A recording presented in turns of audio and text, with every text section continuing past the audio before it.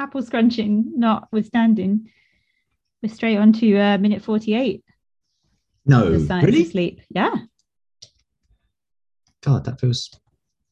Minute You're 48. correct. You're Is correct. that You're even, correct. is that Yeah. halfway yet? That's halfway, right?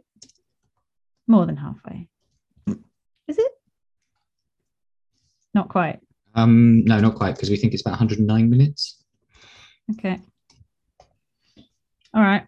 Well, at the end of the last min, we had a bit of Stefan's dream waking up like Michael J. Fox from Back to the Future with his hands behind his back. And Stephanie sadly or happily playing I think it was a a bit weird, sad. melancholy Yeah. tune that he'd written for her. Do you think he wrote it in his sleep? Does he write things in it? He does write things in his sleep. He Because does, he wrote her a note. but I mean that handwriting was really crazy in his bath. I mean, he was also in the bath as well or something, so it was a bit. Well, it all seems a bit bizarre writing your sleep and whilst in the bath. Yeah. Yeah, where did you even get the paper from? Did you get out of the bathroom I think anyway? I think he started trying to write it in the bath and then fell asleep. Right. Yeah, and now we've got him in his studio, in his Eggbox studio, playing his organ. That sounds weird though. Playing his piano organ. Our metaphorical organ. And he's like with our theme music thing playing, and he's saying, "Welcome back to Studio Television Educatif." Special edition, isn't it? Of Special edition. Love After 50. Yeah. And then he looks in those windows that he has with the blinds over, the two windows, which maybe I said before, but they're like his eyes, right? Yeah. And then I linked it to, it's like REM. So he's like moving his eyes, one eye to the other. And he's doing that sort of thing where, you shut one eye to the other, which is quite fun just from the sort of alternating perspective it gives you, isn't it? I still do that sometimes. But it's also what your eyes are doing in REM, isn't it? Because they go swoop from one to the other. You're like going from left to right. And you can induce sort of meditative things by doing that, moving your eyes backwards and forwards. And then he opens one, it reveals his mum, and the other is a man, which I put his dad first of all, but it's not his dad. Yeah, it's not dad. No. I couldn't remember what his dad looked like. And he's like, "We have two very special guests on the show today, Gerard and Mum." So we've got Gerard. Yes. Then he starts. Notice there's something written on the bass drum as well, which maybe that was there before. I noticed that. It looks a bit like the bubble racing. I couldn't really read it. It said interesting guest or guest, perhaps. I don't know. But I couldn't. Interesting looked reasonably clear, but I couldn't work out what the second word was. I thought it was in Spanish for some reason. Oh, it could well have been, yeah. I mean, it's possible I picked up completely wrong. And then he starts talking directly to them. He says, "Gerard, you are a professional magician. You look old and you live in a small suburban house.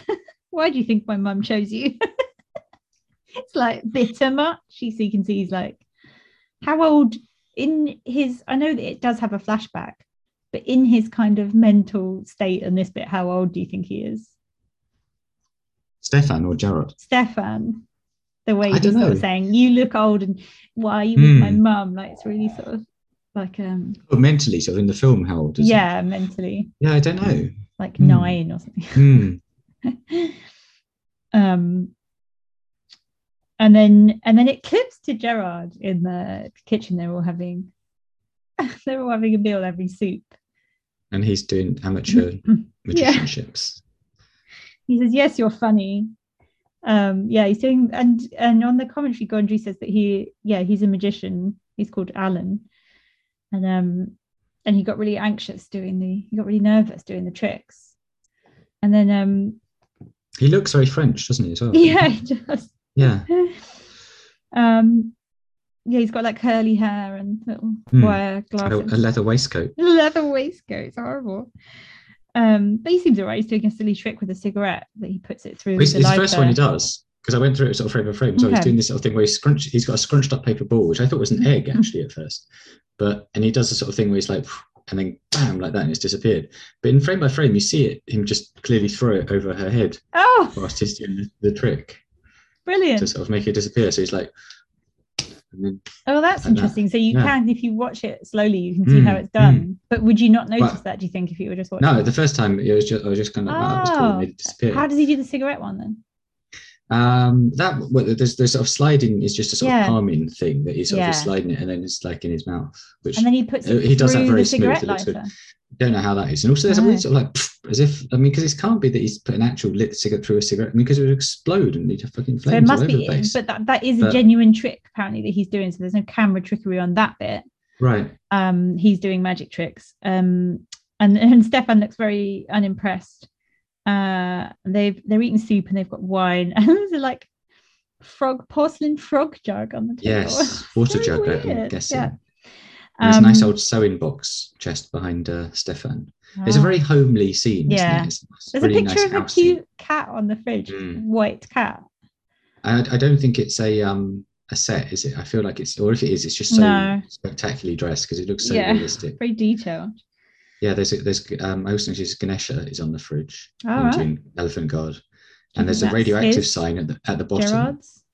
Maybe, and a nuclear mushroom postcard with the word "oops" underneath it. Oh, so I didn't see that. Yeah, that might be interesting. Things from Gondry's life. And then he does the tablecloth trick where he pulls the tablecloth off, but everything just falls and crashes. Well, actually, it's not everything. It's not too bad. It's some of the wine glasses, and then the bread basket falls off as well. So the bread basket falls on the floor, and the wine glasses fall over. Well, according to Gondry, he actually was trying to do this trick. He was setting it up, and this was an outtake where it went wrong, and he was really angry. And Gondry was like, "No, I'm going to use that." That's brilliant. That's funny. So he was annoyed and he's like, mad. Stefan just looks really unimpressed. He's just like, great, you just dropped everything on the floor. And then he's like, I wouldn't like to be the woman you cut in half. Can you imagine? And his mum's like, that's not funny, and tells him off. But then she's kind of annoyed, like with Gerard, she's like, well, thanks for my dinner. And then there is camera trickery, and he just claps his hands, and then everything's back to normal. Right. No, first of all, everything's gone. The table's completely empty. Yeah, and Stefan kind of looks to be like, where the hell has everything gone? And he claps it, and then but it's not even like it's back to normal, like they've acknowledged it. It's like they've jumped back in time, and they're just like the trick never happened. Yeah, because they're just sitting there chatting. Which to some extent, I wonder, is that what they intended, or is that more just they were like, shit, let's just edit it together like this? I think it's what they intended, but I think of it like, I wonder if is this how, in Stefan's mind, is it what it could be one of two things. It could be like what he wishes would happen because it makes Gerard look shit in front of his mum. It's like your trick's gone wrong. Oh, so I kind of, this is my version of what I wanted to happen. Or in his head, that's how he sees Gerard's tricks, that they're just disastrous and rubbish and annoying. So he's kind of like exaggerated it in his head kind of thing. Like when actually all they're doing is just sitting having, he's just a fairly nice guy and he's into his mum and he's just annoyed about it because it's nice dad, and they're just having soup. What soup do you think it is? Pumpkin? Or? Yeah, it looks like pumpkin. Maybe squash. A swede or squash, yeah. A bit boring for a French meal. Could be carrot. Could be carrot. Carrot and parsnip. Just like soup and wine. Want something a bit more. Maybe that's just their first course. They do have the bread. The bread sounds. Yeah. And then his mum says to him how, and I was trying to follow the French in this, so I might got it wrong, but does she say that he wasn't at work today? Yeah, and that Pouchette phoned. Oh, that's the bit I missed. So she actually got a phone call, and he's like, no, that's not true. I'm working really hard in my mind. In my dreams, yeah. In my dreams every day. She's like, ugh. And then she says to Gerard, ever since he was 6 years old, is that what he's like? Ever since he was 6 years old, he's been like this. He has this weird, and then it stops. So confusing sleeps and dreams. Oh, maybe I had to go a second over. Yeah, that's already got to the next one. But I mean, that's kind of key to the whole thing, isn't it? This sort of like that he is in this sort of between dreaming and awake state. So we're not. He's not. I mean, I guess that's it. We're supposed to accept, well, that he's abnormal in his dreaming.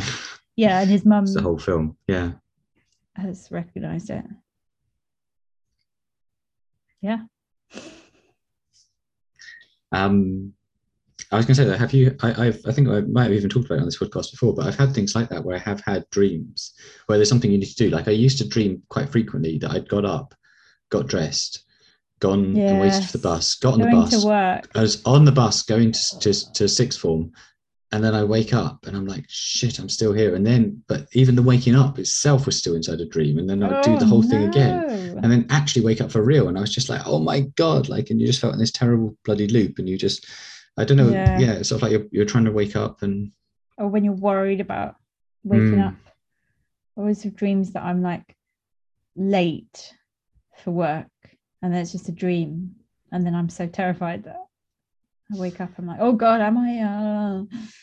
I'm probably going to have that tonight. I'm going to be so scared about not waking up because I've been waking up really late and sleeping really late.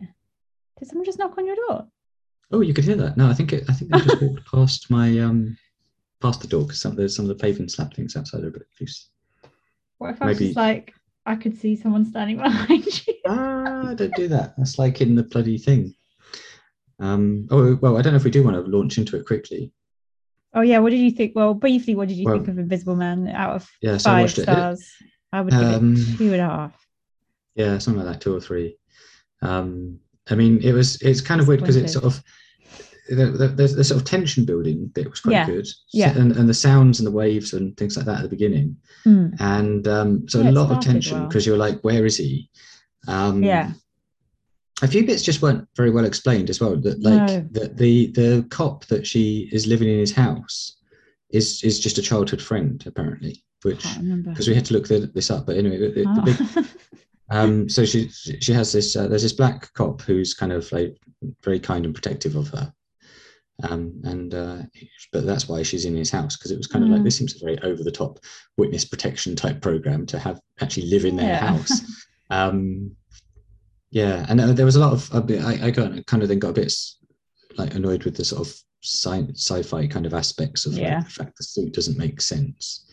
I didn't mind so much that, but I like the analogy. I liked it as an analogy, and I was disappointed by the overall message of it because I like it's a good idea to use the Invisible Man as like an abusive ex and a stalker, and that was well done, and I had better hopes for it. But I don't agree or like the idea that that it's about revenge. Like that's not empowering. That is not at all empowering. Like what would have been empowering is that she didn't go to his level. Like as soon as she's like murdering, then that's not empowering. That's not like it was. Because it's really traumatic, like the kind of and the sort of like the stress of it. Because she's being, I mean, not only this is total spoilers. We should have said that earlier, but that she is not only has been sort of like psychologically tortured by him for obviously some lengthy period of time, but now he's kind of going around invisibly like torturing her and exacting revenge by murdering various people that she's close to. It's just appalling.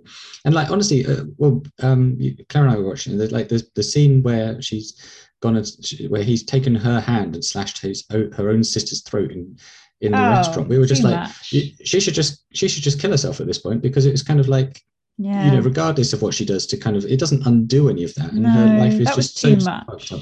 It was too much. Yeah. It should have been subtler. It should have just been the like harassing and the like, because that was well done. And it is that feeling of like no one else sees it and no one else understands. That's well done. But that was too much. It was too, and that always like at the end of these films, you just like go crazy and just like bloodbath. Yeah. It's so unnecessary. Well, the bits where she was escaping from the mental hospital were a bit reminiscent of Terminator 1, I think. I haven't seen any of the Terminators. Where Sarah Connor is imprisoned. It's Terminator 2. So Sarah Connor knows somehow. I saw the first one, didn't I? Well, I think in the second one, she sort of, because obviously she's been chased by Arnold Schwarzenegger, and thinks that she's sort of managed to destroy him, and because I think a whole load of police died on the night that all this happened, and so they've then seen that this same character has shown up on CCTV at a police station, and so they ask her about it, and she's like, "Fuck, he's back!" And so she enacts a plan to escape from the mental asylum. And strangely enough, her own son is then coming to rescue her with Arnold, but as a goodie this time. It's all of it. So there's a lot to it. But anyway, it's an interesting sort of scene that this is this woman trying to escape from. I mean, the mental hospital. That's actually in some ways the most unrealistic bit. She's in this like really quite nice looking, well cared for, and there seems to be this enormous amount of fucking security guards. There must be like 13 of them. It seems as well weird because they come around in twos. He kills them both, and then like another two come around. You're like, what kind of a bonkers system is that? And then when they get to the front gate, there's still more of them sat in the security hut. Yeah, not like, very realistic. Jesus, this is ridiculous. But the other thing also was the thing that I thought was also I love pointing out bizarro holes. I don't know whether I was thinking you could do a podcast on this, but he is in the room in this locked secure cell room with her for the night, and she's about to stab herself in the wrist. And I was like, what happens when he's now in the room as well? Where's he going to sleep? Is he going to just sleep on the floor, or is he just going to try and cozy up to bed in her in this like invisible suit? I was like, just stand in the corner. Well, what if he has to go to the loo in the night? Does that suit? Does he take the whole seat off? Like she could wake up and he's got in the suit. Maybe, but what about poo? Number two. You can just hold that though, can't you? But I mean, you could have that as a nice thing where she wakes up in the middle of the night and there he is sat on the loo with the suit around his ankles, and she stabs him in the face with the pen there. Yeah. I think he should have been caught and taken to justice. That is empowering. That is what women need to see. Yeah. That what they needed to see was not one woman, no one else seeing it, and her getting a bloody revenge. Now she's traumatized. Now she's got to live with the fact that she's killed someone. No, that's no good. What you want to see is that society sees that this is wrong and they come down on it, and he has to pay, and he has to learn, and he has to face his responsibilities. That's what you want. That's an empowering feminist horror film. I mean, I guess she does. It does at least conclude it for her, because she's kind of like already been told that he's dead. So at least this time she was like, well, he is literally dead because I killed him myself. Yeah. But I mean, it's very weird as well, because I can't really imagine. I mean, that scenario is so weird, because it's weird because when she's locked up in prison, you're like, well, this is a very classic way that a very violently a sort of violent psychotic episode might manifest. Someone's like has stabbed her own sister to death in a restaurant and says that they see invisible people. This that would be a very classic kind of I thought that was also like could be, if it was done differently, a comment on that, like women are often, and now that's changing, but do end up killing their abusers, and then they go to prison and actually I mean, that's the weird thing, is you could imagine in that scenario, you could well imagine that even if that was all that true, that she could still be kind of contained within the mental health system and would never be set free anyway, just because they're like, well, just I don't know. It's very strange. And then also it was quite refreshing, at least, that the black cop doesn't die, because that's quite rare in a film, which is nice for but then she sort of puts this emotional burden on him right at the end that he has to keep her secret that she's murdered. That's not fair either. I don't like that. But I mean, it's a bit tough on everyone ruin all around. His career. Could do, yeah. Although it was also a bit inappropriate that he was interviewing her. That seems a conflict of interest. Anyway, huge diversion into Invisible Man. Maybe we just cut that whole bit out, and we just like that was our own interesting chat on it. But yeah, it wasn't too bad. You haven't watched any films that you've really liked recently? No, not for a little while. No, I haven't either. Right. Well, we'll have to continue this middle of the sentence episode another time. Exciting. Right. See you later.